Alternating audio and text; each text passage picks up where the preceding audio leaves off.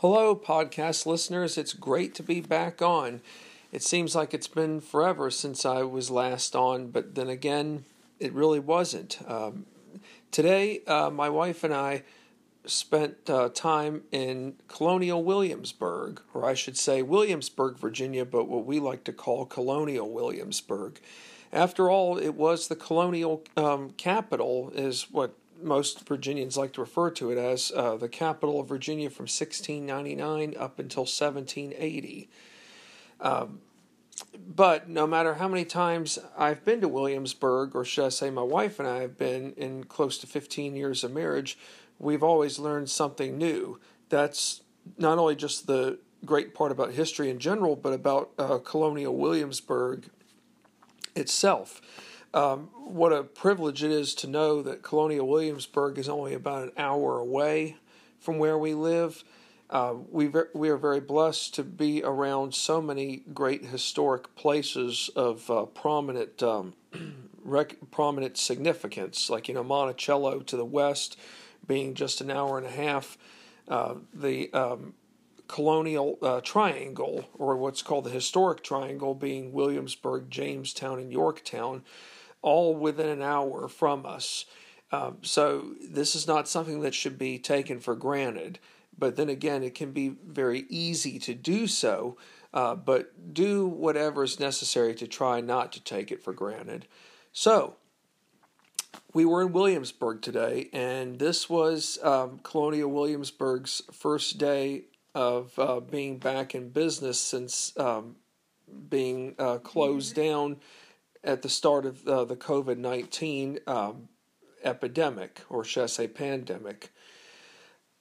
However, not all of the buildings were open. There were some that were, and we took advantage of those that were open, most notably the Governor's Palace, the Capitol, the Weaving Shop, the Courtroom, the Magazine House, the what we call a farmer's market, but it's known as the Emporium, or the Emporia. So all in all, we did have a good day, and we were able to make the most of what was open. We also got to go into Merchant Square. We also ate outside at a tavern known as Chowning's. So, what did my wife and I learn today that was of significant importance?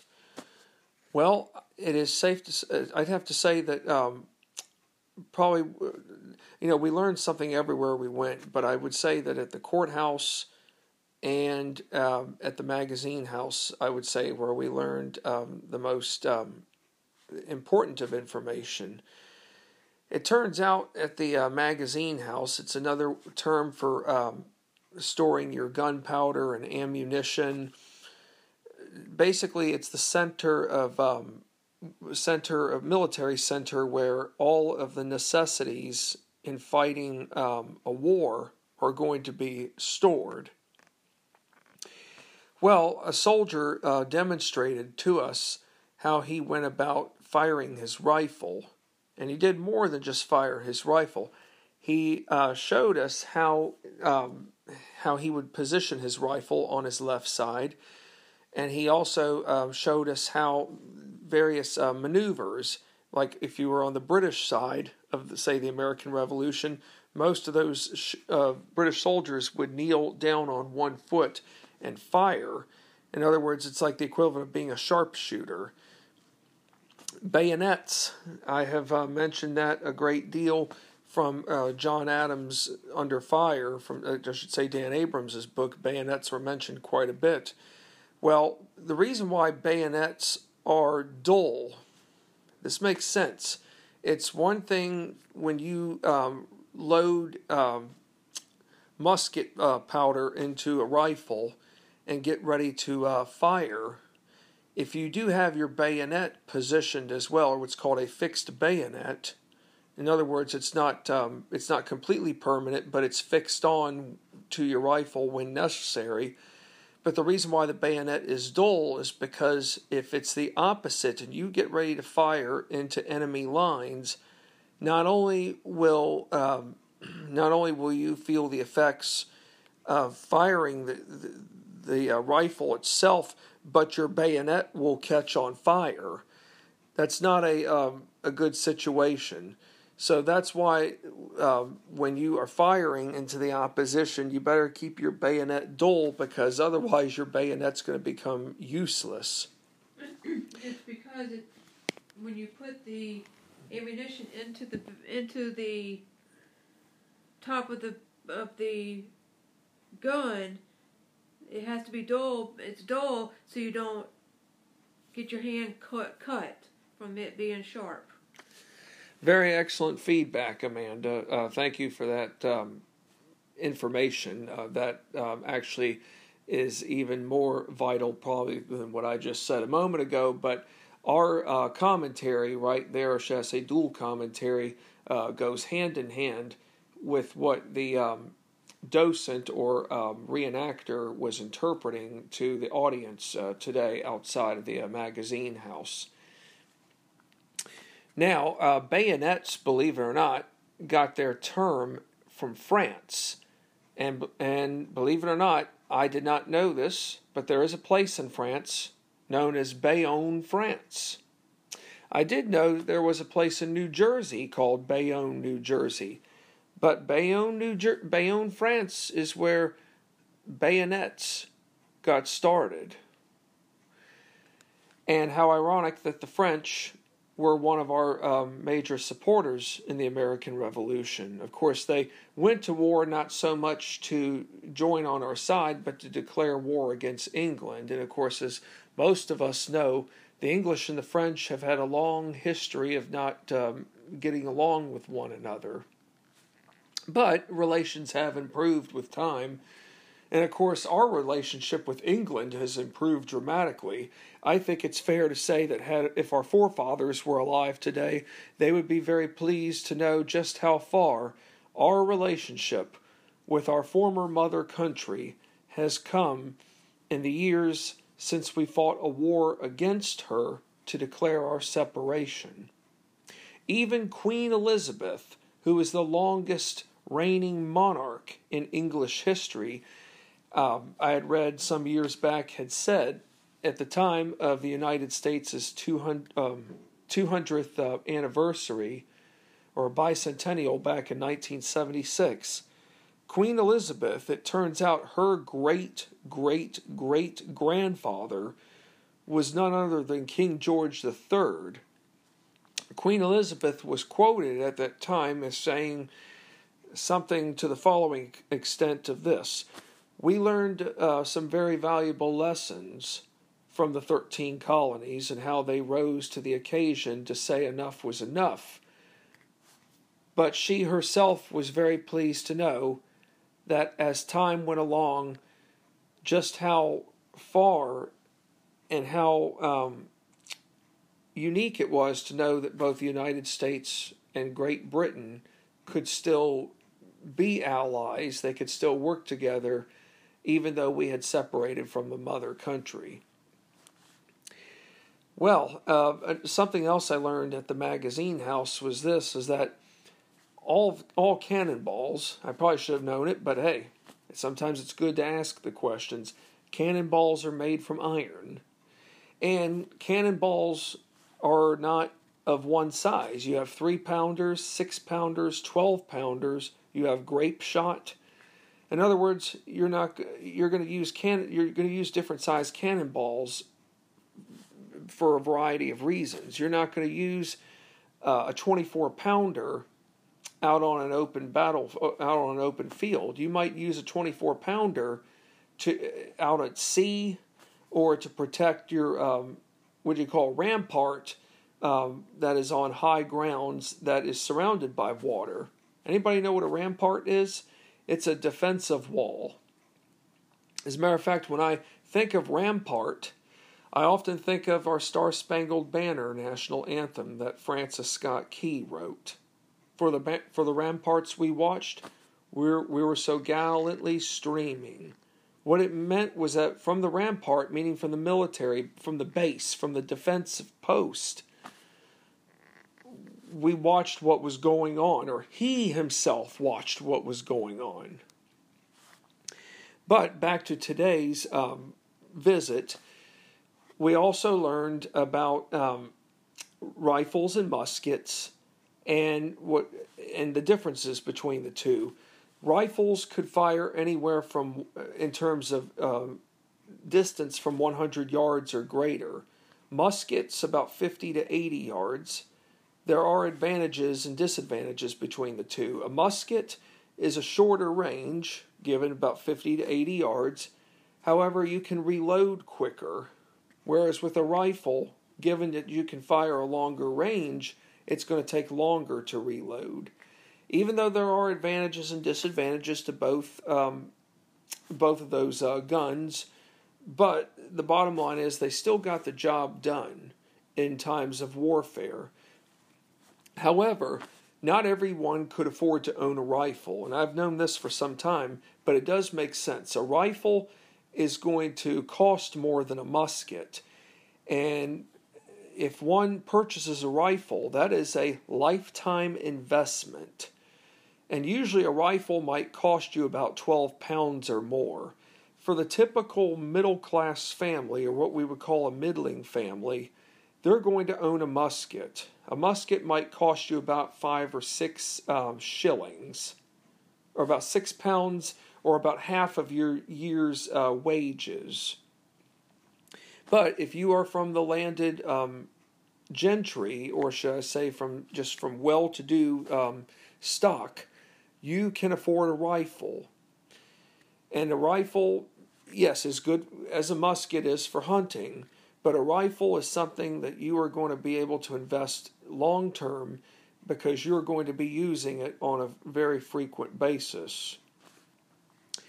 Well, did both patriots and loyalists, or should I say patriots and redcoats in the American Revolution, did they use both muskets and rifles? Of course they did.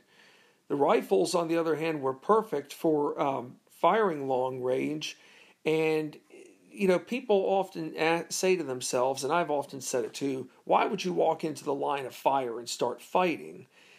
Here's the reason why. You want people, or should I say soldiers, to march together, hand in hand, but by being side by side, ready to go and firing, you're more likely to get a better volley. In other words, everybody side by side when firing, there's a greater chance of knocking people from the opposition down. If people are scattered all around, or all about for that matter, if they're not in a perfect, what you call symmetry line, and I don't know how perfect you could have been, but if you weren't in some form of unison, meaning agreement with how you lined up, then you never really could get an accurate volley in terms of knocking out the opposition. So it was important to have some form of decent symmetry so that when you were ready to go, you were able to achieve at least 50% of your goal in terms of shooting down the opposition. Now, think about this too. The British military is the best military in the world at this time. Think about it. They've fought more than one war. Everybody thinks, they've only fought just the American Revolution. No, they were fighting the French and Indian War on our soil. And pretty much the vast majority of British soldiers, if they haven't made the military their career, they are in the military for other reasons. For one, they've bought a commission, or two, they are trying to pay their debts back to society. For many of them, they have been released from jail, or they have served some time in jail, and being in the military is a way for them to stay out of further trouble. Even the lowest ranks of society are in the military, and I mentioned that in Dan Abrams' book, John Adams Under Fire. But it's just another good reminder when, say, going to Colonial Williamsburg, the difference in, fighting against those who have spent years in the military versus those who, say, fought in the French and Indian War, but never really made the military their, consistent bloodline. for many of our men who first started out, the only experience they had was fighting in a militia. And while a militia is essential, there's a big difference between being a militiaman versus a regular. A regular is one who has seen all kinds of fighting. And as for light infantrymen, well, we learned why they're called light infantrymen. They don't carry as much luggage on them, let's say. They do carry the essential necessities, but they don't carry the full 9 yards. So therefore, that's why they are called light infantrymen. Today was also referred to as Flag Day. And I learned that it was in 1777 that our provincial Congress established what we call Flag Day. The interpreter said that there are probably only between 30 to 50 original flags still in existence from the time of the American Revolution. Everybody's been under the assumption it was just one kind of flag that we used, especially after the time that we officially declared our independence from England. That's not true. As a matter of fact, if you were from New Hampshire and the regiment you were in from, say, New Hampshire, you would often use your own state's flag to represent who you were from, where you were from, and what your unit was representing. Matter of fact, other flags would represent, say, for example, the famous snake, Benjamin Franklin's famous political cartoon of all 13 colonies. Either the snake was coming apart. Basically, it was live free or die. In other words, we're all either in this together or we will all have to hang together as one. So without flags, it's safe to say that there's no proper identity that a military unit can go by. Well, today at the courthouse, we learned that going to court was one thing, but it was another thing to be a defendant and know that, hey, if you could not hire a lawyer, that you were going to have to represent yourself in court. And it was one thing to have to represent yourself in court, but if you were found guilty or before going to court, you might have been sent to the pillory. You would have faced some form of punishment, humiliation. This way the community knew what you had done. So if you were well-to-do and could afford a lawyer, that's great. But if you knew that you couldn't afford a lawyer, guess what? You would be on your own. I think it's fair to say that there were a lot of people in colonial times who could not afford a lawyer. I did willingly share information with the interpreter about how defendants were not given proper counsel until the very end of the 17th century. And I told her that information from Dan Abrams' book, John Adams Under Fire. And she was very intrigued by what I had shared with her, but she also agreed that it made sense. Think about it. For a number of years, defendants aren't given counsel, and it's in large part because if somebody is willing to represent that defendant, then perhaps the individual himself who did not commit the crime would be frowned upon for tolerating inappropriate behavior. But of course, as time goes along and as the colonies grow, it is fair to say that representation is needed when you have a larger population based off of the fact that you have more than just one colony that's already been settled in the New World, or what we become to know as colonial America. And of course, in the early years of Williamsburg's existence, and I'm going to say 1706, about 1705, 1706, when the first Capitol building was built, there was no King George of England. There was Queen Anne. So when you went to court, you didn't say God save the king, you said God save the queen. And I do believe it is safe to say that Annapolis, Maryland, is named in honor of Queen Anne. There is a county in Maryland known as Anne Arundel, which does probably have connection to Queen Anne. So, today was a great day nonetheless, and what's great about, there are so many great things about Colonial Williamsburg, but one in particular, if you live in Virginia, you have the option of pursuing what is called the Virginia Residence Pass. You pay once, and after that first time that you pay, it is good for the rest of the year.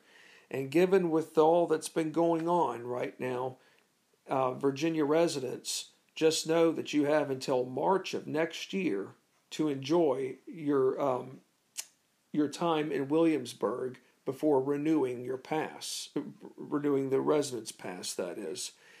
And yes, even the interpreter said that today, right now, there is uncertainty. But then again, in the 18th century, there was uncertainty as well. I happened to stumble upon young Thomas Jefferson on Duke of Gloucester Street today. He had on a fine outfit. I even complimented his attire, and I even said to my wife, I said, Amanda, I'd love to have what this gentleman is wearing. However, it would probably take a year's worth of wages. What did Mr. young Thomas Jefferson say to me? He said, if you're looking for a good contact, talk to Colonel George Washington to establish a line of credit. And hey, it's one thing to have credit, but it's also important to know who your connections are, because not everybody in Colonial Williamsburg could afford credit. Most people were lucky if they had silver that could be broken down into 1/8, or what we would call the Spanish millet dollar.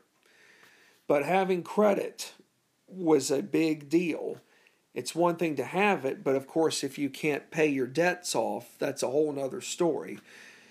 But nonetheless, as with debts and all that, many well-to-do Virginians from the aristocracy of, should I say, Tidewater Society, or in general, struggled to pay their debts off. Most of them did die in debt. But at the same time, because of who they were, the aristocracy and the gentry in Virginia were entitled to own as many unique valuables as possible, given that who they were and whom they were connected with could allow them to purchase those items. A typical middle-class family isn't going to be able to afford a pitcher with elaborate decorations on it. That's just what it was. However, if you are someone like Martha Custis, or should I say Martha Dandridge Custis Washington, she is going to be able to afford a fine silver pitcher with elaborate decorations. And I should say, too, that Martha Dandridge Custis Washington, before she became Martha Washington, she was the wealthiest woman in Virginia. And by George Washington marrying Martha Dandridge Custis, his status improved significantly. It's also noteworthy to note that Martha Custis's father was a well-known burgess named John Dandridge. And Patrick Henry, his second wife, was a cousin of Martha Dandridge Custis Washington. So the connections in Colonial Williamsburg are phenomenal. Yes, everyone knows each other, but when it comes to everyone knowing each other, it's those who are, say, white Protestant, well-to-do landowners, those who have a say in government, not only just being a member of the House of Burgesses, serving on the Governor's Council of State. Those connections right there are what get you into society. If you don't have any of those connections, unfortunately, you can still be represented by your burgess, but to be able to have an actual say in everyday governmental affairs is going to be very limited.